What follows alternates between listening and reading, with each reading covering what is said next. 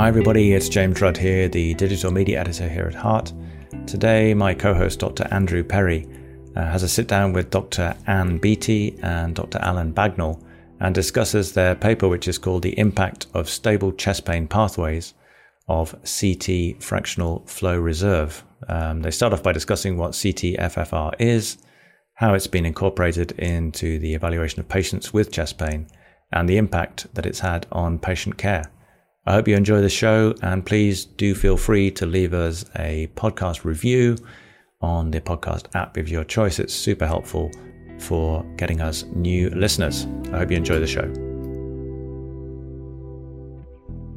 This is Andrew Perry. I'm excited to be joined by Dr. Bagnall and Dr. Beattie to talk about their recent paper, Impact on Stable Chest Pain Pathways of CT Fractional Flow Reserve. Could I have both of you introduce yourselves for our audience? Thanks. Glad to be here. My name's Alan Bagnall. I'm a consultant interventional cardiologist. I work at the Freeman Hospital, which is in Newcastle upon Tyne in the north of England. Hi, thanks for the invite. I'm Anna Beattie. I'm a consultant cardiothoracic radiologist, also in Newcastle upon Tyne. All right, beautiful. Thank you both for making time to visit with me today and to talk about your paper. I think first off, so that everyone, the audience is on the page, could you just describe what is CT fractional flow reserve, or as it's more commonly described as CT-FFR? Well, we probably ought to start that answer with what is FFR. FFR is fractional flow reserve, and it's the gold standard that we use in interventional cardiology for measuring what the functional impact of a narrowing in your heart artery is. So although some arteries can be narrowed, they can be narrowed by different amounts and over different lengths, and that affects how much impact that narrowing has on the flow of blood down your artery. And that, of course, then impacts upon your symptoms. Mm-hmm. So we measure FFR usually with a wire, with a pressure sensor on it, down a coronary artery. And if we see a value of less than 0.8, that generally means that narrowing is causing some ischemia. So CT-FFR is a way of doing that in a computer model. So it works along the lines of simple fluid mechanics. If you can analyze flows down a system of tubes and pipes and with different branches and narrowing points, then you can essentially model what will happen to flow with any type of narrowing within it. So CT scan takes an angiogram non-invasively. It maps out the artery, where the narrowings are, and then the computer modeling works out whether that particular narrowing is causing flow reduction on a vessel-specific basis. Beautiful. I might just make one comment there about describing it as a simple fluid mechanics. I'm sure there's some listeners who might disagree with the qualitative marker of simple, but anyhow, I appreciate the great overview. I definitely count myself amongst that group. So when I say simple computational fluid dynamics, I think it's simple for people who understand fluid dynamics. And computers. Yes, totally. Perfect. And so I think related to that, being with the CT, there's, CT scanners are all over the place. What sort of special equipment with your CT scanner do you need, if any? So there's no special equipment. All the images are required as per standard guidelines, using a 64-slice CT scan or greater, and medication to control the heart rate and nitrates to dilate the coronary arteries. So provided you're offering a routine quality cardiac CT service, there are no special equipment or techniques required. So getting to your paper in more specific, what was the question that you sought to answer here? Yeah, it's really about pathways. So when you're faced with a patient who's describing chest pain to you, there are a number of different ways that you can investigate to see whether that chest pain is angina, firstly, whether it's stable chest pain, and what then should you do to manage it. So previously, that's gone from everything from putting someone on a treadmill to doing nuclear imaging through to stress MRIs, stress echoes. There's a whole variety of different modalities that you can use. And more recently, in the UK, the national guidelines, there's an institute called NICE, the National Institute for Clinical Effectiveness. They recommended that we do a CT coronary angiogram as the first line. And CT coronary angiography is great because it's very, very good at showing anatomy. But that often led to you then needing a second test after that to see whether any narrowing that had been identified was actually causing a functional effect and could be causing the patient's symptoms. Now, the beauty of CT-FFR is that you've got all that information already. You've got your CT scan, you put it into your supercomputer, and it tells you both the anatomy and the functional effect all within a single test. So for the first time, we had the opportunity of potentially offering patients a single test, which would answer both the question of, do you have any coronary disease? And secondly, is that coronary disease causing your symptoms? And then as a third thing, which is a kind of the new and exciting thing for me as an interventional cardiologist, is can I now plan your intervention using the data from the CT? Mm-hmm. Yeah, no, very exciting. I think that's we'll probably talk a bit more about that, but the utility of CT scans up front to then plan and guide more invasive studies and management. So your question being primarily about pathways and how to then manage somebody who's presenting with these. Describe us, briefly what you found. Well, I think the key thing that we found was similar to what has been seen in other studies before. And it's a major reduction in the use of invasive coronary angiography. So we saw our coronary angiography rates drop by about a half, but importantly, the same proportion of patients ended up getting revascularization. Mm-hmm. So what that means is that when a patient comes to the cath lab, they're very likely to be leaving that cath lab with a stent, i.e. that they needed to be there. So we were able to see that we reduced the number of people who just turned up, had an angiogram, saw that it looked largely normal and were recommended for medical therapy. So that was a big impact for us. It also meant that therefore you had less bed days for patients. The important thing I think for patients really was that we saw an increase in the number of patients who reached a final decision point in their pathway, whether that was for revascularization or for medical therapy, within one single test. So they avoided having to have that sequential layering of tests that was commonly required in order to reach a diagnosis. And I think for patients, it's great to be able to get an answer quickly and to be reassured or to know what you're going to do next within a shorter time frame as possible. Sure. Yeah. I mean, stated slightly differently, I think that's a really exciting result there in that, maybe able to, triage, for lack of a better word, the participants who would benefit from revascularization against those who don't benefit from revascularization in a more timely manner, and probably I would also gather also more cost-effective manner. Although I don't think that was a major focus of your analysis there.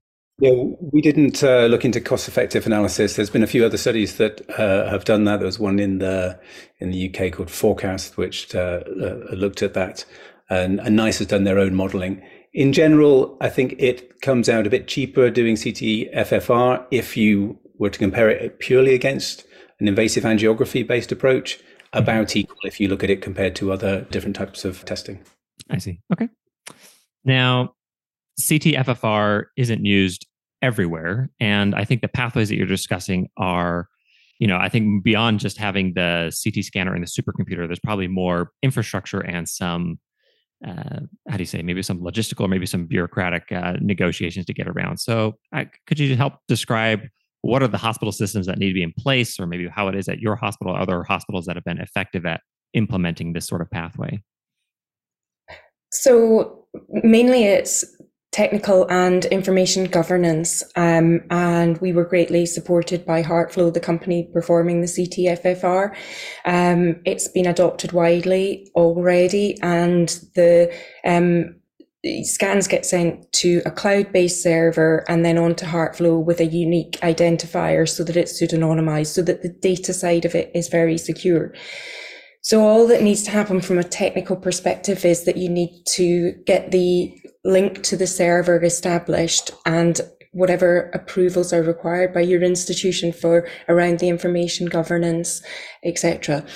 So there is actually minimal IT setup and information governance setup, particularly now that places are by and large established and it's already in widespread clinical use. Yeah, so important to recognize that you don't need the supercomputer, so that's, it's basically a cloud-based service, and information governance, I think, is really important and obviously a priority for lots of people.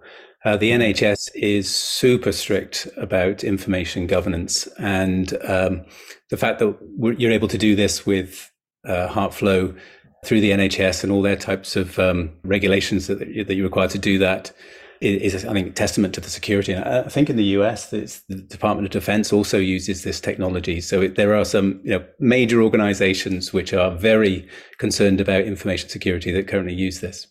Got it. Okay. And I think you've just highlighted a couple of these barriers, but other barriers that are in place that need to be overcome in order to implement a CT-FFR program. Yeah, some of the other ones are cultural.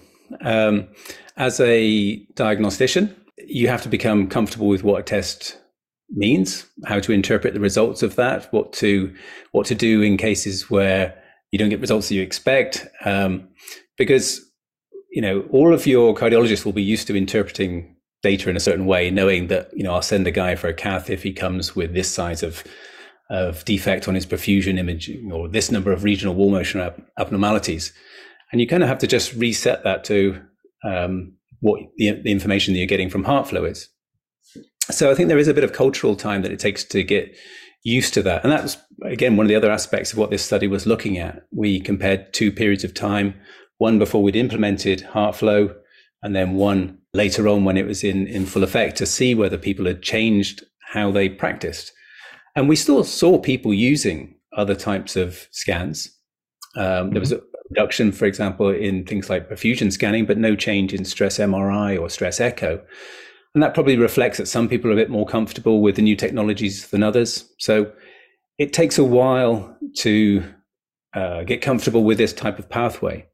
But it's once you're using it, it's so simple. You get these beautiful pictures come back from HeartFlow. You've got 3D picture of the coronary tree. It's color coded. You can see lesion specific analysis of your FFR as you go down a coronary tree. And again, coming from an interventional cardiology perspective, that ability to be able to say, it's the third branch of the marginal system that's the one that's causing the problem and not the one that's in the proximal part of the circumflex is really helpful when you're planning your procedures. And I think from a technical perspective, it's also worthwhile considering the factors that you have the infrastructure in your hospital for diagnosing stable chest pain, and people have their pathway established the way they do, whatever is their preferred investigation. And a lot of guidelines support, multimodality imaging, non-invasive and invasively for coronary artery disease. And so if you've got the resources and the infrastructure to be delivering a stress imaging service, suddenly changing the workforce, changing the equipment and everything to build up the numbers to be able to deliver a cardiac CT service, if it's not already well established, just takes a bit of time. So it's very difficult to have an immediate switch from one pathway to another. And in our experience, we had a sort of phased introduction into this because we were involved in some of the early research collaborations into CT-FFR. The UK had already adopted cardiac CT as a first line investigation. The impact and resources of needing to upscale staff to be cardiac CT trained and equipment so that it was delivering the quality of imaging required was in process at the point that HeartFlow came into clinical practice. But even then, we're a number of years down the line from, it was 2017 when NICE approved HeartFlow in clinical practice in the UK. And we're still finding that there's geographical variations across the country as to who can get access and benefit from that as a test. So that's just a longer term consideration. And those are often wrapped up in financial implications as well. If you have a hospital which has a diagnostic only invasive coronary angiography lab and you suddenly replace it wholesale with this, that takes a lot of thinking about that. It takes a lot of agreement from your hospital managers to be able to do that. Yeah. And so we're kind of working through those processes in the UK at the moment as well, but we see this sort of change all the time. We used to be doing all about treadmills and we had lots of facilities for exercise testing in the past, and we almost never use those now. Mm-hmm. Case rejection rate, though, is that a useful thing to talk about? So the case rejection rate generally is low, around 5 to 10% of scans get rejected because of image quality. But, that's a very acceptable kind of level. And often the same patients will be challenging with other imaging modalities because they have high body mass indices or they have arrhythmias and stuff. So those are the technical factors. The other thing I was going to talk about was a point that you made earlier about one of the barriers and the clinician buy-in. We spoke about the fact that we're moving now from cardiac CT being a diagnostic test to a procedural planning test. And, Jonathan Leipzig famously says, you wouldn't go into an abdomen without doing a planning CT for surgical planning. Mm-hmm. The same is, I think, becoming true for coronary artery disease, that it informs discussions with patients better. If you want to simplify the pathway and say, I have a patient in front of me with chest pain. Is the coronary disease causing their chest pain? Yes or no? Well, first of all, is it present? Yes or no? Do they need primary or prevention? Do they need risk factor modification? Then, is the coronary disease causing their symptoms? And if it is, should we be choosing a pathway of optimal medical therapy? Should we be choosing revascularization? If so, what potential revascularizations should we be considering? If it's not triple vessel disease, then, if it's not surgically amenable, you don't necessarily even bring that up with the patients in your consultation. So as an interventional cardiologist, I realize as a radiologist, I'm talking more about your job. But, that really changes the consultations that you're having with patients. And we know from things like Scott Hart as well that, that impact on medical therapies and the reduction in morbidity and mortality from a CT pathway is there. So it seems to be that cardiac CT alone is helpful, and then that there's added benefit from adding the CT-FFR results from a patient and a clinician perspective. I think we are getting more used to planning stuff with CT in interventional cardiology. I mean, right now you wouldn't do a TAVR procedure without getting a planning CT first to assess the peripheral vasculature, to size your valve, etc. Yeah. So that's accepted as good practice now. But it's not what we do in coronaries so much. But that information is all there for the taking. But again, that could be a barrier because you need to work out how you integrate that diagnostician into MDTs or clinical decision making, particularly when you're early in the adoption phase, because you're both on a learning curve. Mm-hmm. No, certainly, I think a very valid point. It's not always, I think, very settling or very reassuring for patients to say, well, what's going to happen when I go to the cath lab? Well, you might get a stent, you might not. We might actually recommend something else. So I think a number of patients that I've interacted with kind of feel like, well, I wish we had a little more information going into this. But yeah, exactly. And so we're moving to a stage now where it's not just about what the functional impact of a lesion is. We might also be looking at what the plaque composition is. Does it show high risk features, high lipid content, lots of positive remodeling, that type of thing. But that might inform you about the individual risk of a specific lesion rather than, say, a whole vessel. Is it causing ischemia or not? Mm-hmm. Well, Anna and Alan, this has been a wonderful discussion. I appreciate both of your time and expertise and really enjoyed speaking with you and hearing about your work. Thank you so much. Thank you.